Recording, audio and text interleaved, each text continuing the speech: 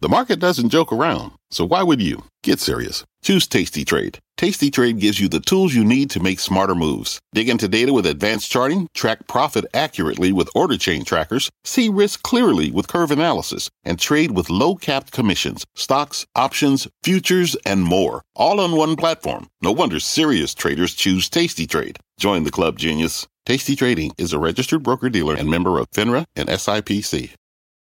You're listening to The Exchange. Here's today's show.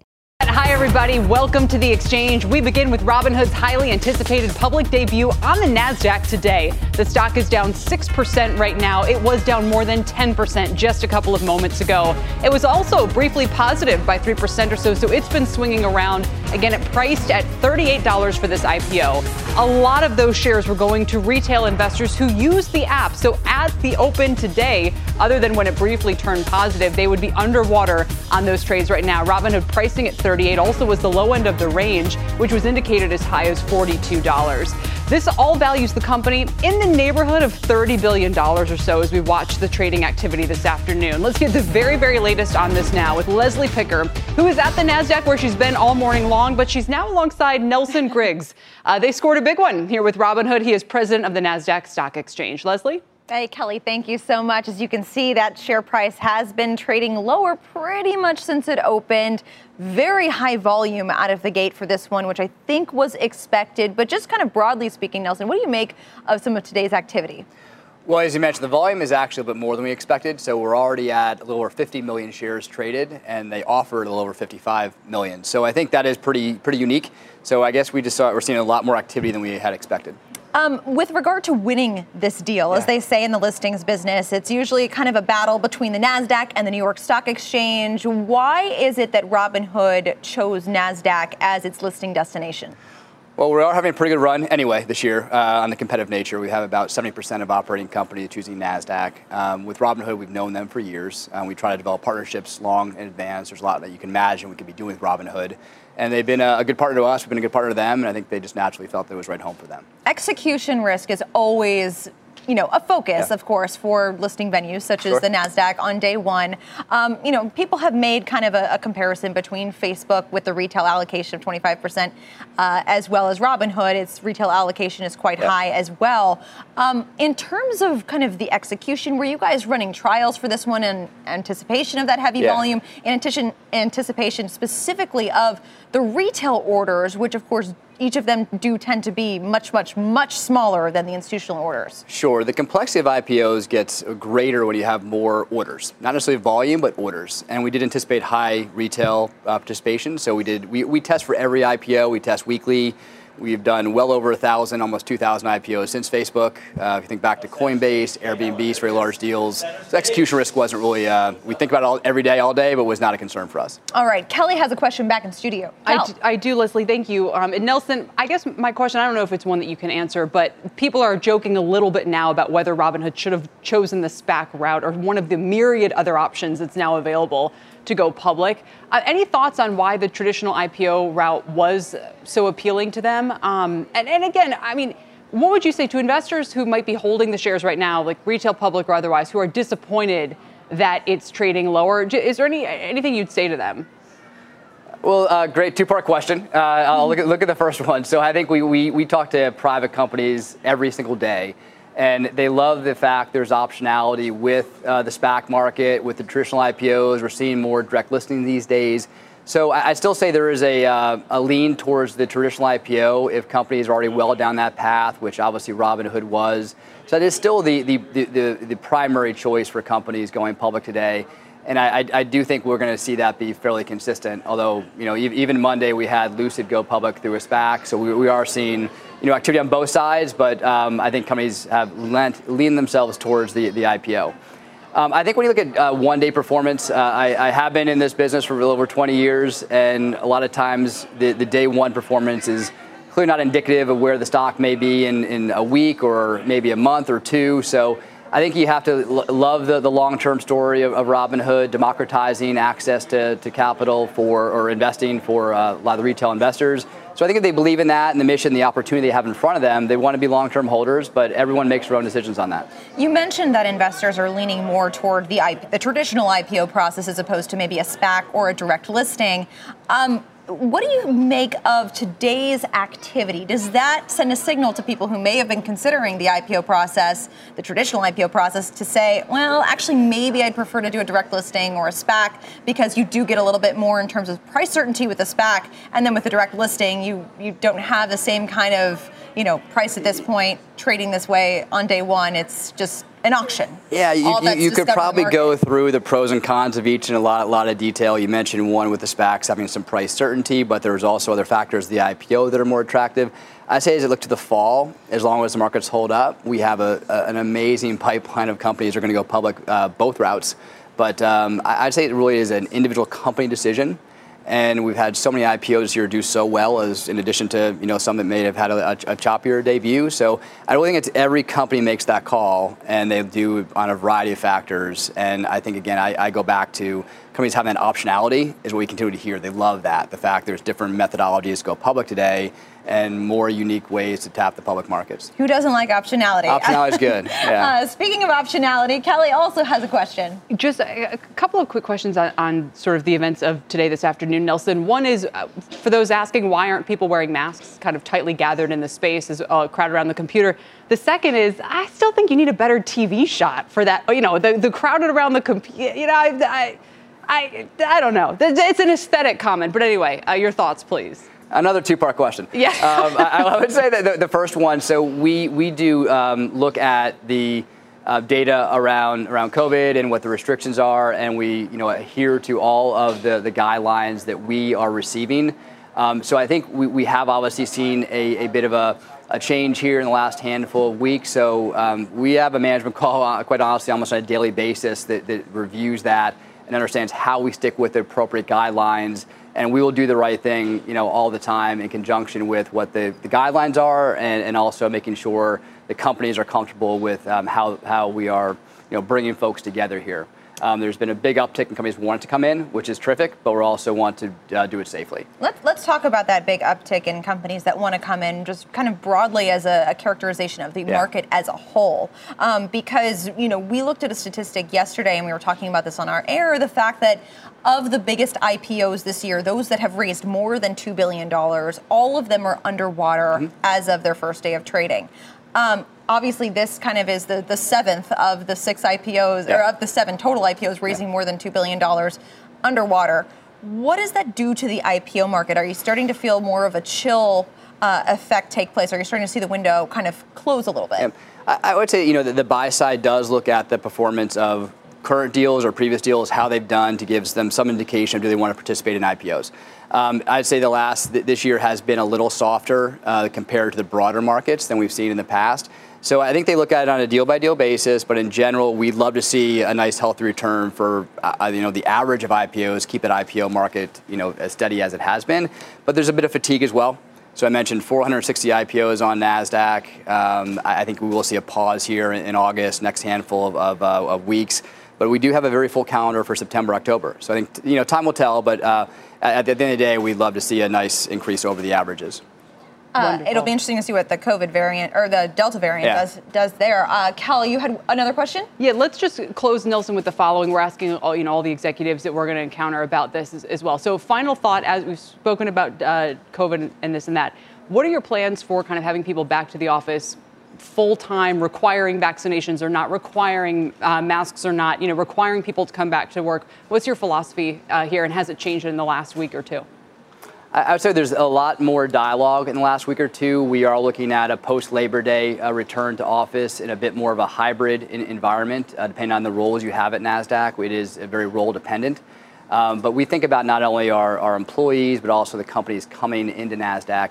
And I would say the last few weeks with new data, we are looking at that again on a daily basis and making sure we can be as safe as we possibly can. So it's really a combination of things, but we are looking at a post-Labor Day return to the office. And that hasn't changed?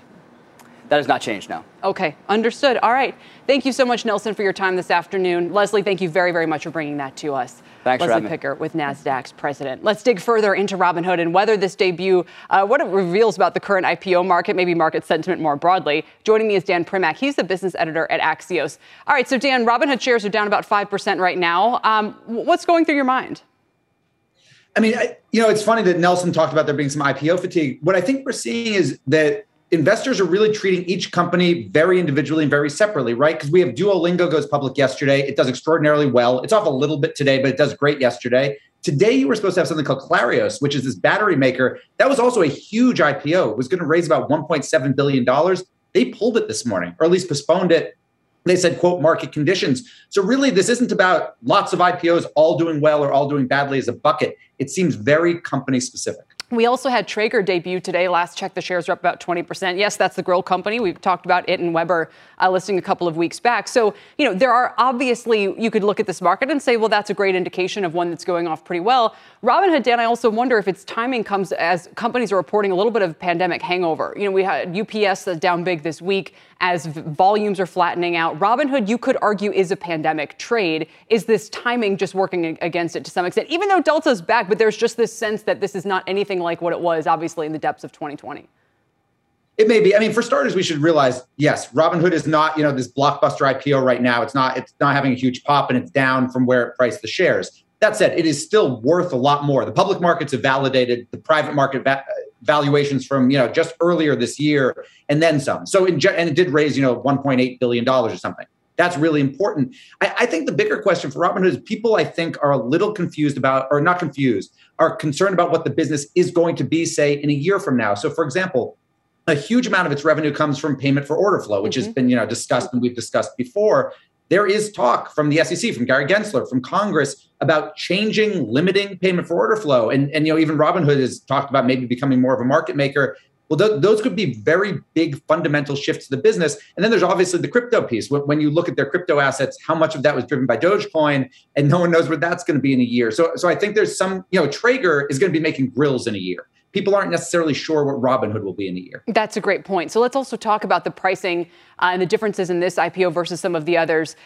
There was some sort of talk in the market that they were trying to price it low to make sure that they had this nice one-day pop, and retail would participate in that. And interestingly, Leslie, who we just spoke with, was reporting that even the retail share was not they didn't see demand come in as strong as they might have thought. So I think they were offering 20 to 35% of the shares to retail, and maybe it was on the lower end of that, which is where the real demand came in. And again, the retail public, who they're trying to sort of, specify here, is still upset with them about what happened at GameStop. They remember the outages last year. We often talk about Robinhood like it's a proxy for the Reddit trade. That's not necessarily the case. No, and it's interesting. If you look at Reddit and you look at some of these message boards, Robinhood is being savaged. In fact, it seems that some of these folks are taking some great glee in this IPO not going as well as Robinhood wanted. And you said the GameStop stuff last year. It's GameStop stuff from 6 months ago. It's recent. It's really recent. And you're right. I think just because you use Robinhood to buy and sell stocks doesn't mean you don't necessarily want to, take a shot at them. A lot of us use products and we don't particularly love the maker of those products. That might be true in this case. I also think if they were the only ones still offering commission-free trading, that is a huge competitive advantage. Obviously, a lot of the rest of the space has caught up to them. They do have a very impressive, easy-to-use app, which is why they get critics like Charlie Munger, all the rest of Scott Galloway, who say it's too addictive. It encourages the wrong kind of trading. So even where they most succeed, they have critics of the app interface that they've designed. And you wonder who might be waiting in the wings, maybe seeing what happens with the pay for order flow model. But, is even a well-designed app a moat in the long run? I don't know if it's a moat. I mean, the question is, what does Robinhood do next in terms of innovation? And I think kind of on the bull case of that, you'd say, well, they were ahead of everybody else on not just no-fee trading, but also on the UI, on the interface. So, they were the smartest guys in the room to a certain extent. They saw what was coming next, and maybe they can, do that again. And I think that would be the bull case on this when it comes to that. All right. Traeger will still be making grills. We don't know about Robinhood. That's my line of the day. Dan, thanks so much for your time. We appreciate it. Thank you. Dan Primack of Axios. Don't go anywhere. Still ahead, we'll speak about Molson Coors. The shares are higher after their earnings beat, and the CEO will join us to talk about the quarter, his hard seltzer strategy, and how Delta is impacting their business. Plus, Nikola founder Trevor Milton is charged with lying about, quote, nearly all aspects of the business, quote, unquote, to bolster stock sales. We're going to take a closer look at this case a little bit later on. The Exchange is back in a moment.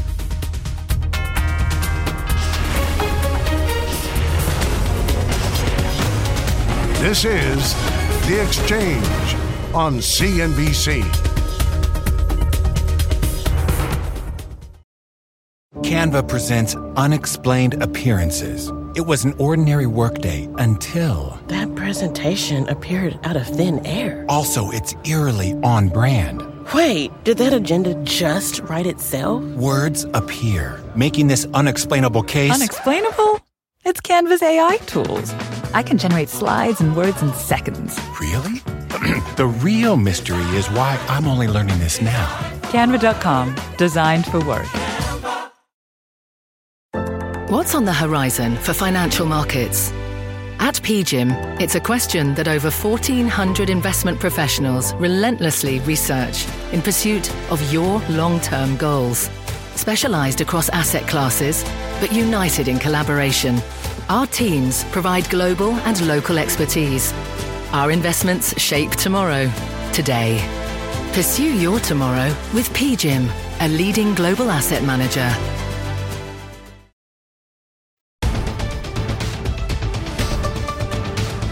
Welcome back, everybody. Is Robinhood about to turn positive again? The shares are down less than 2% right now, back over $37. Remember, it priced at $38. We'll continue to watch it. Only opened a little over an hour, maybe about an hour and a half ago, so still getting its bearings. Meantime, Molson Coors delivering a strong earnings beat this morning and posting its best top-line growth in more than a decade. Shares are bumpy after they warned of rising transportation and packaging costs. The company also discontinued production of its Coors Light Seltzer in the U.S. to focus on Topo Chico and Vizzy brands. Joining me now is Gavin Hattersley. He is the CEO of the Molson Coors Brewing Company. Gavin, welcome. It's great to have you. And tell us what's going on with transportation costs. Well, thanks very much for having me, Kelly. Look, I mean, transportation costs have been tight for the whole of this year, frankly. We do hedge some elements of that, so we do have some cost certainty as regards transportation costs. But just like everybody else in the industry and anybody else using over the road haulage, it has been tight. Yeah, so tight, gets to the point where, we've obviously seen things get extreme as fuel shortages in some airports and that kind of thing because there's a shortage of truck drivers and prices are way up.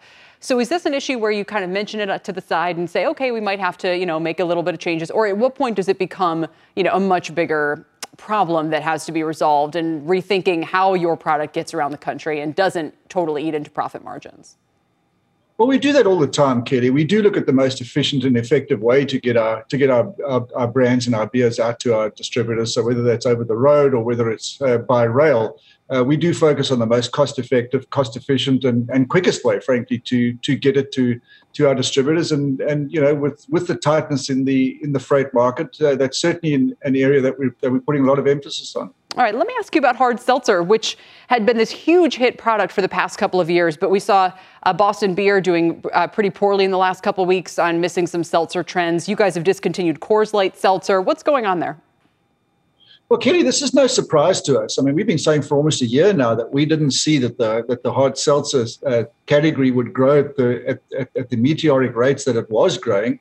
And so this is no surprise for us. From our perspective, we launched a number of hard seltzers in the U.S. market, and we've got two clear winners in Vizzy and in Topo Chico hard seltzer. So, in order to prioritize and focus and put all our investments and efforts behind our two clear winners, that led us to the decision to in the US, stop producing Coors Hard Seltzer. I would tell you that up in Canada, Coors Hard Seltzer is doing really, really well. It's gaining double-digit share in some big retail outlets in Canada. So it will continue in that market. Oh, it's fascinating. I'd love to know what accounts for the differences in taste between the two countries. But let me ask you about how much longer you think the seltzer trend will continue. When we were speaking about this the other day, people were asking, well, what's next? If that category is cooling off, what comes on its heels? Do we know yet?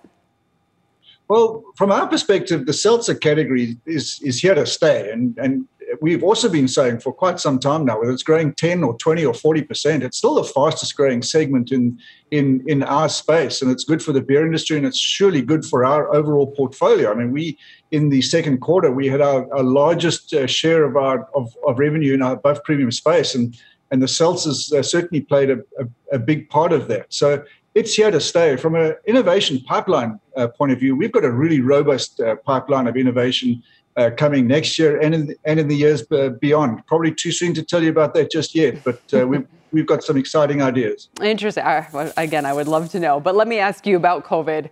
Obviously, we've seen some major tech companies delaying their return to work or trying to figure out whether to require vaccinations and that kind of thing. What are you guys thinking?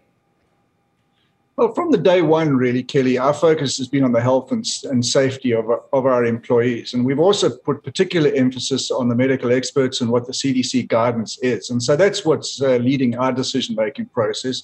We certainly are encouraging vaccines and that all of our employees get the vaccine. But at this point in time, we haven't mandated it. Can you give me a little hint on what's in your product pipeline? I can't do that, Kelly. Well, I appreciate you letting me ask a couple of times and for joining us today, Gavin, to talk about the quarter and the trends. It's always good to see you. Thank you very much for having me. Gavin Hattersley is the CEO of Molson Coors. And coming up, we're going to speak with another CEO over at Kimco Realty, the shopping center REIT, which is reporting strong earnings and moving into the supermarket world even further today. Shares are up 4%. Is this a sign that commercial real estate has made a full recovery from the depths of the pandemic? We will definitely ask. As we head to break, let's check on shares of Robinhood, which are down 1.5%. They have turned positive earlier towards when they first opened for trading. They were up about 3% at one point before falling more than 10%. So they've come off the lows as well, down about 1%. We'll see if they are positive by the time we're back from this break.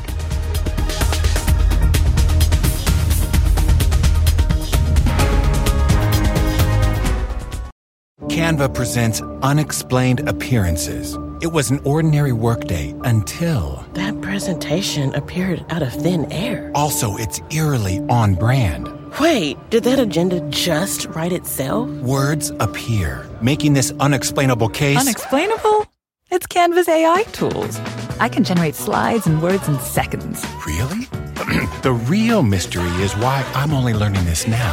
Canva.com, designed for work.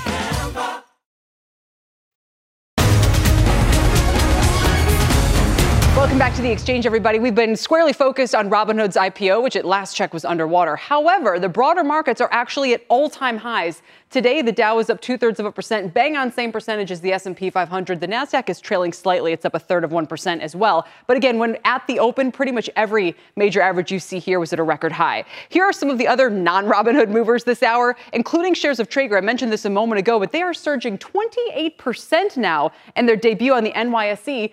Man, my neighbor used to cook so great on the Traeger. I miss them. Rob, come back and cook for us. Anyway, they did price their IPO at the high end of the range at 18 a share. They opened at 22. The current valuation is at least $3 billion. That might have even been at the open price of 22. So we're talking about at least a $3 billion market cap, but still much smaller than Robinhood. Align Technology is also doing really well today at a new all-time high and on pace for the best day since February. This is the maker of Invisalign, remember. They reported $1 billion in quarterly revenue for the first time ever, and the shares are up 8%. Also, shares of Crocs are in the green again today. In fact, they're on their longest monthly winning streak on record. 12 consecutive months of gains, up 260% during that time. This is a $136 stock right now, adding 4% today. Now over to Christina Partsinevelos for our CNBC News update. Christina? Hello, Kelly. Here's what's happening at this fine hour today. The Biden administration saying it will allow a nationwide ban on evictions to expire Saturday. The White House actually says Biden would have liked to extend the ban, but says his hands are tied by a Supreme Court ruling. Biden now calling on Congress to take action to protect vulnerable renters. On the news, full coverage of President Biden's expected vaccine requirements for federal workers tonight at 7 Eastern. In Wisconsin, more than 40,000 customers still without power after severe storms ripped through parts of the state overnight. Powerful winds, uprooting trees, and causing widespread damage to businesses and homes. Switching gears, at the Olympics, Novak Djokovic, cruising past Japan's Kai Nishikori in straight sets. Like, these names are great, I can do it. The win puts the world's top men's tennis player in his third Olympic semifinal and keeps hopes alive that he could become only the second player ever to win the Golden Slam. That's all 4 Grand Slam tournaments and an Olympic gold. Mic drop. And a pioneer of infomercials has unfortunately died. Ron Popeil made a science of enticing customers with pitches for items they never knew they needed. Everything from kitchen gadgets to pocket fishing rods and spray on hair to cover bald spots. Ron Popeil was 86 years old.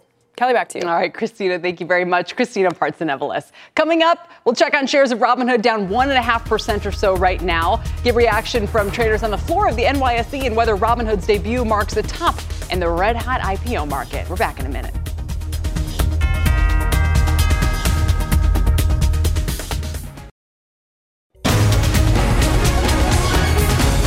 Welcome back to the Exchange. Robinhood's market debut, one of the most highly anticipated of the year. Maybe not exactly what the company was hoping for. The stock down about 1% right now, opened below where it priced. Did briefly go positive by about 3%, and still the day is young. Let's bring in Bob Pisani and Michael Santoli, who are down at the NYSE, with some more thoughts. Bob, what are you hearing on this one? Well, I have not, and I've been covering IPOs for 24 years. It's been a long time since I've had this much commentary, pro and con. People seem very passionate about this one. They either love it or they hate it. With that said, there's a lot of obvious concerns that people have. People even telling me, look at how dependent they are on trading revenues, what's going on. $30 billion valuation, Kelly, dependent on trading. You better hope trading stays very, very high. Then you've got the whole issue about the regulatory situation. They're very exposed to payment for order flow, to gamification. They're exposed to crypto. Gensler has said he's going after all of this thing. This seems to be like a very serious risk that people have are investing in. And then they keep saying, oh, we're unique. But I see tons of competition. I see SoFi, I see Fidelity and Vanguard and Schwab out there. Schwab bought Ameritrade. Morgan Stanley bought E-Trade. There's certainly a lot of people interested in buying companies like this one. And finally, everybody makes a thing about their $22 million users. That's nice. But the assets are pretty small. It's $4,500 average user there. Look at Vanguard's got $8 trillion in assets under management. BlackRock's got $9 trillion. They've got $81 billion over there. So it's nice to have 22 million users. I think that's a great metric for them. But they're going to have to grow that darn fast to get anywhere near Charles Schwab's league, Kelly. Sure. And Mike, how important is it that they close in the green versus in the red, or slightly in the red versus down 10%? We know how definitive these narratives can become. What do you think is significant here in terms of the trading activity that you've seen so far and how it closes?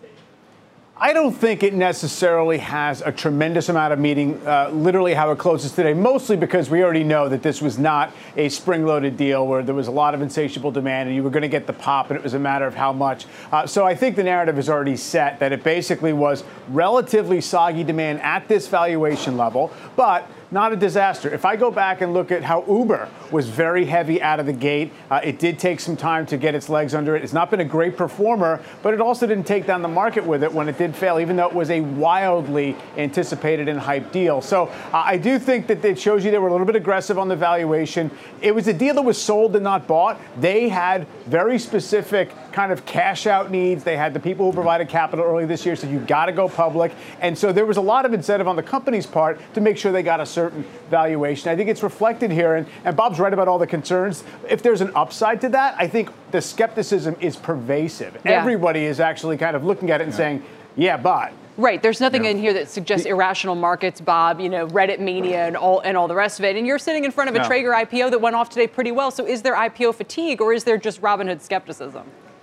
I'll tell you there's a little IPO fatigue because of the disappointment of the performance so far this year. So we've had 260 IPOs, and the number's been great. The amount of value of the money that's been raised, almost $100 billion, that's been great. We're near a record, Kelly. We could hit a record this year in terms of the amount raised. What I don't like is the trading action. 49% of the IPOs are above their price. Below 50% are above their IPO price right now. That's very disappointing. We've had first day pops. The average IPO is up, but it's down. The average IPO is down after the first day of trading. So what does that tell you? Well, it tells you they've been getting very aggressive on the pricing. They're pricing too high, and you're getting companies people are selling into the high prices immediately upon going public. So I think you're going to get a little bit of what you might call valuation pushback in the second half of the year, because people are already look at these numbers. It's down 13% after the first day of trading. That means your average CNBC viewer who's got to buy in on that first day of trading, they're underwater. That's going to get noticed on the street. So I think for people who want to buy IPOs in the second half of the year, maybe you're going to get a little bit better price. Mike, a quick final comment to wrap it up? Yeah, I mean, what's fascinating to me is it's a little bit of a Rorschach test, this stock. If it's a brokerage firm and you're comparing it to Interactive Brokers, which has 4 times the revenue and is a lower market cap, it doesn't make a lot of sense. If it's a consumer app where you're going to somehow judge it on monthly active users and just as a call option on the kind of wealth building over time of a very younger generation, then it gets a little more substantiated on the valuation front. So we'll see how that storyline evolves as it matures as a public company. Great point. Guys, thank you. Mike Santoli, Bob Bassani down at the NYSE. We'll check back in with you soon. We got a few developments in that hack of Electronic Arts. Eamon Javers has the details. Eamon. Kelly, CNBC can confirm that the data stolen from EA Sports and posted on the dark web earlier this week is in fact source code to the massively popular soccer video game FIFA 21. This, according to consultants for CNBC at the cybersecurity firm Q6. Hackers posted that data earlier this week. We've been analyzing it and confirmed what it is just today. The stolen data includes Visual Studio project files, and the consultants at Q6 tell us that the risk here to EA is in terms of piracy and potential cheating in games by people who get access to this source code on the dark web. Now, the hackers involved here are demanding a ransom. They're threatening to release more information that they say that they have stolen from EA. They claim to have user data from the Sims 4 game, and they're demanding payment in less than 45 days. We went to Electronic Arts with this and asked them for their comment. They're saying a couple of things. One is they don't like the idea the term ransomware at all. They say this was an extortion attempt. So some very strong words here from EA. They also say that they're not particularly concerned about this data being out there on the dark web. They say we don't consider the amount of source code accessed or a material threat to our games, businesses, or players. So EA is saying, yes, this data may be out there on the dark web, but we don't consider it to be a material threat at this point. Kelly, back over to you. Extortion is a big word. Eamon, thank you so much. Eamon Javers with the details there. Now we have a news alert on Disney with Scarlett Johansson involved. Julia Borson has this story for us. Julia? Kelly, Scarlett Johansson, the star of Disney's latest Marvel movie Black Widow, has filed a lawsuit today in Los Angeles Superior Court against Disney. This, according to a report in the Wall Street Journal. This lawsuit alleging that her contract was breached when this film that she just starred in, Black Widow, was released simultaneously on Disney Plus for an additional fee at the same time as it was released theatrically. She says that her deal guaranteed an exclusive theatrical release, and her salary was based in large part on the box office performance of the film. So this really raises a lot of questions about the new simultaneous streaming strategy, the shortening of windows we've seen a lot of films take and a lot of the studios take right now. So it'll be really interesting to see how this plays out. We have reached out to Disney for comment. We have not heard back yet, but Kelly, this is really a moment where the whole movie industry is reevaluating how they're going to be making deals with talent and also how they're going to be releasing films. It's fascinating. I would love to know, if she raised this as a concern upon hearing that they were going to stream it, if there was some, attempted a contract negotiation before we got to this point. Again, can't wait to find out those details as the industry evolves. Julia, thank you very much. Julia Borston. Up next, never mind the growth versus value debate. One strategist says low interest rates lift all boats. And haven't we gotten used to that? He's going to bring us his top 4 picks next. And tomorrow on The Exchange, Brian Sullivan will be bringing us the CEO of Chevron. Mike Wirth will discuss earnings, price outlook, and so much more. Don't miss it. We're back here in a moment.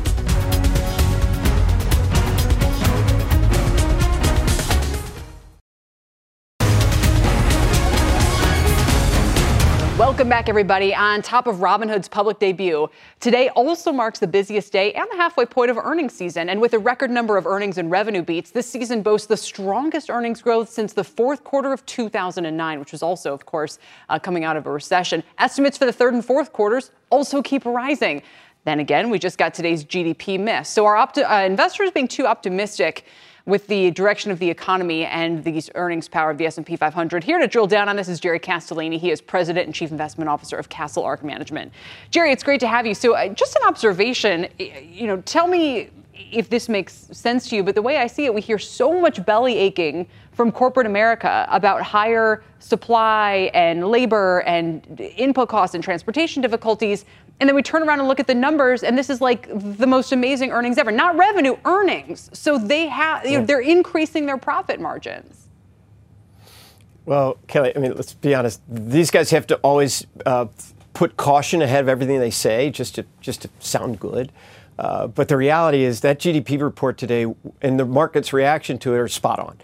All we've seen now is the pushing out of what we were worried at the beginning of the year was, okay, one blast of growth and then rolling back over. Now your visibility is being pushed out into maybe 2023 because you're forcing companies to slow their pace of growth, which they'd prefer all day, and you're allowing somebody to discount stock and earnings. You get us now, 5 or 6 quarters that we get to see visibility on. Okay, so you're kind of in the camp that looked at it and said, okay, there was inventory drawdown. We're going to need restocking. A slower pace now means a stronger pace then, and so forth. So what does this mean for corporate earnings? Okay, so we have a market price as of this morning, as of the open, at all-time highs for all the major averages. But the way that you see it, these earnings are justified. I mean, we spoke yesterday with the CEO of Stifel, and he said the trailing operating earnings are at their highest levels since basically the late 90s and the late 1920s. Is that a concern for you? Not at all. In fact, again, earnings have been growing systemically for 30 years now on the backs of the transition of the economy into service and things that are much more innovation driven. And we're now seeing all those innovations that people have put in place. That's now manifested itself in these better than expected earnings. And as I've said before, now you're going to have the smooth bathing of the waters of growth for the next 5 or 6 quarters to now push back some operational leverage. So it may, in fact, be the best of both worlds. Wow. All right. And boy. Yeah, no. So there's obviously, the easy thing to do is to sit back and relax about your passive S&P index fund, I suppose. But you also have some picks in this environment you think could do particularly well. They include Conoco, Ford, Microsoft, NVIDIA. Is there a unifying theme there, or are there just a lot of different opportunities? So the most unifying theme is until the bond market decides there's a really structural problem with inflation and it wants to value long-term yields at something at 1.25 to 1.5, you now have the opportunity, and it only happens in rare instances, of being able to look across the universe of stocks and say, gosh, Conoco is going to throw off 15 to 20% of its entire market cap every year at these oil prices. Ford has got really cool, the combination of an EV Tesla play inside of a massive cyclical pent-up demand for old internal combustion cars, and then move on to the low-risk stuff like the 10-year outlook Microsoft has in their entire suite of product. And then finally, NVIDIA, okay, high multiple. If we had 3% interest rates, that would be a problem, but not now. And their competition is so weak compared to the market they have. So we get to look both cyclical, inflation, and growth-oriented here, and this is a rare opportunity. Yeah, wait, on Ford, I just learned the other day there's some business tax deduction that encourages people to basically go out and buy pickup trucks, like even if they don't need one for business. Just such a classic case. There's demand from Ford for the traditional F-150, for the all-electric one, for whatever it wants to produce, basically. Jerry, thanks so much. We appreciate it. It's good to see you You today. bet, Kelly. Jerry Castellini from Castle Ark on this market. Still ahead, Kimco Realty, which owns and operates open-air malls, is reporting a faster-than-expected improving occupancy rate and hiked its 2021 outlook. Good illustration of the trends we've just been discussing. The shares are up nearly 4% today and 43% so far this year. The CEO joins us next. And remember, you can catch this show anytime, anywhere by listening to or following the Exchange podcast. We're back in a moment.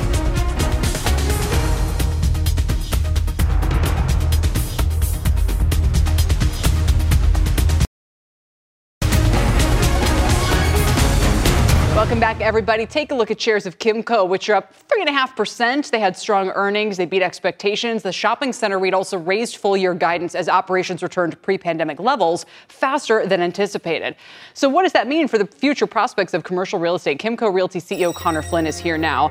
Connor, it's good to have you. I don't know if you just heard our last chat, but we were talking about how companies have this kind of surprising earnings power and momentum behind them. Would you consider yourselves one of them, even as Delta spreads? Hey, Kelly, nice to see you.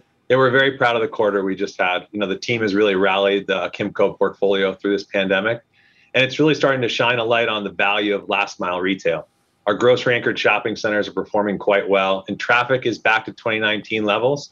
And we have a real playbook now that we can follow thanks to all the lessons learned through the pandemic. We launched curbside pickup And really, the last mile shopping center typically that we own is grocery anchored.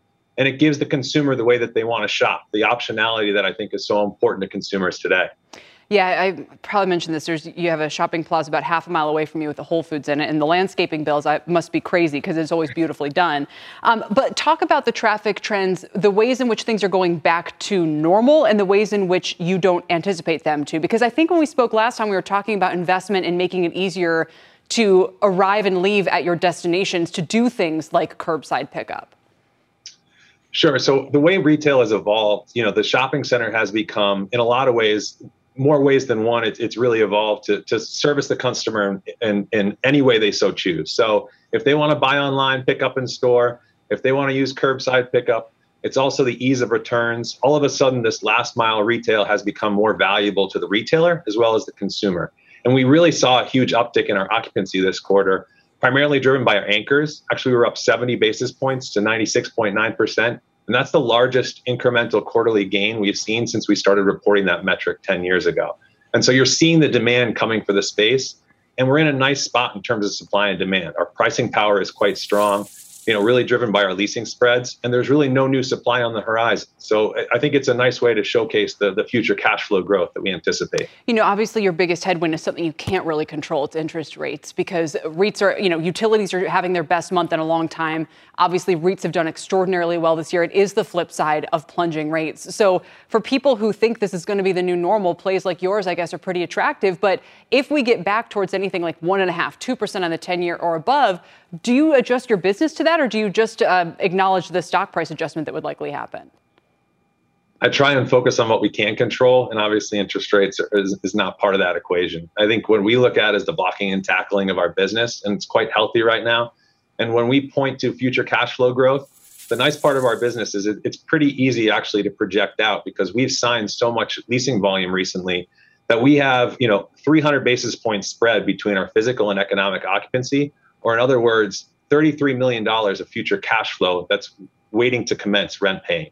And so that really gives us a nice tailwind for the future, which really is going to put, I think, our foot down on growth. So we've learned basically from your results that the local grocery store didn't go away. If anything, it strengthened, even though everyone was ordering groceries online. And as I alluded to, I'm ordering mine online, but I'm picking them up at one of your locations. So I understand that. But who else are these tenants, especially in the post-pandemic world, that are looking for space in your shopping plazas? Can you explain the kind of businesses we should get accustomed to seeing? Sure. It's actually a lot of names that we all love. I mean, Target, for example, has been a wonderful operator through the pandemic that is utilizing their stores exactly as you mentioned in more ways than one. And, utilizing the store as last mile fulfillment and distribution is here to stay. And so you're seeing it with grocery, but you're also seeing it with a multitude of retail concepts. And that's why anything touching home is quite strong still, home improvement, home goods. You've got the grocery stores doing quite well, off price. So the TJ Maxx fleet of flags, Burlington, Ross. We've got a lot of new tenants as well. So most of the e-commerce tenants that started out in the digitally native world is now looking for growth through brick and mortar. Amazon obviously being the largest with their Amazon Fresh grocery store that we just actually opened in Bellevue, Washington, to lines around the block. So there's a lot of net new demand. And retail continues to evolve. And I'm a big believer, obviously, in that last mile retail component that Kimco brings to the table. Very, very interesting. Connor, thanks for your time today. We appreciate it.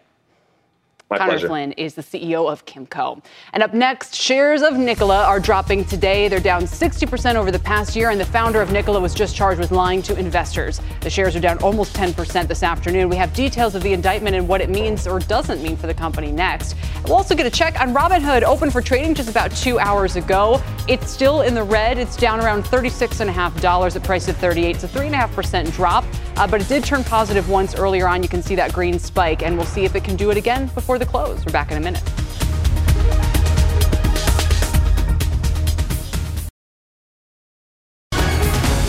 Welcome back. Trevor Milton, the founder and former executive chairman of Nikola, has been charged with making false and misleading statements to investors. The announcement sent shares lower by about 10% this morning. They're currently trading right around there still. It's about $12.80. Phil LeBeau is here with all the details for us and what happens to the company now. Phil?